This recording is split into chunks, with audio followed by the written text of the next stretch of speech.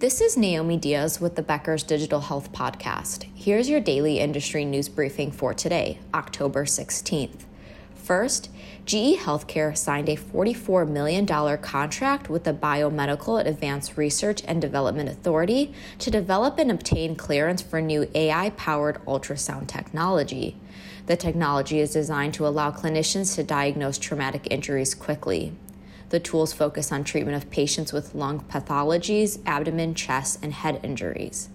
BARDA is a part of the U.S. Department of Health and Human Services. Second, Optum's data and analytics arm has seen a 35% increase in revenue year over year following the company's purchase of Change Healthcare for $13 billion.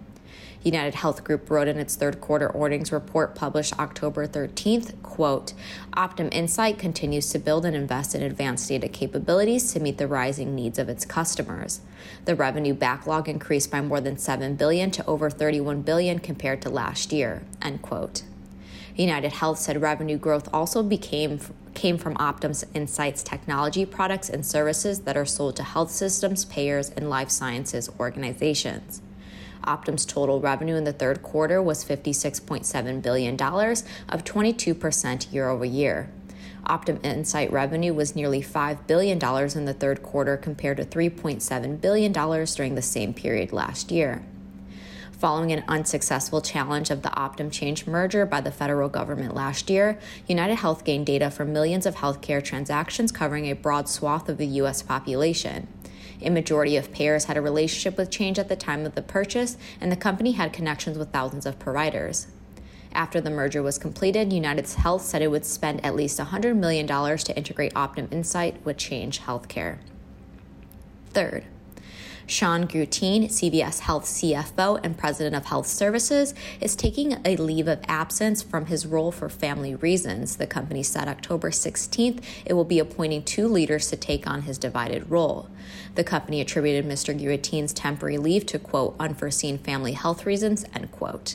It appointed Senior Vice President of Corporate Finance Tom Cowhady to interim CFO and Oak Street Health CEO Mike Przowski to interim President of Health Services effective immediately. CVS Health President and CEO Karen Lynch said in a news release, quote, our thoughts are with Sean and his family during this difficult time period. The board and I have every confidence that Tom and Mike will ensure we continue to execute our strategy seamlessly while giving Sean time to be with his family, end quote.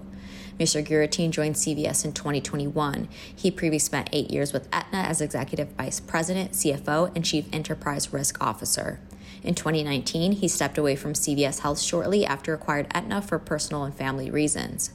If you would like the latest health IT and digital health industry news delivered to your inbox every morning, subscribe to the Becker's CIO and Health IT Review e-newsletter through our website at www.beckershospitalreview.com.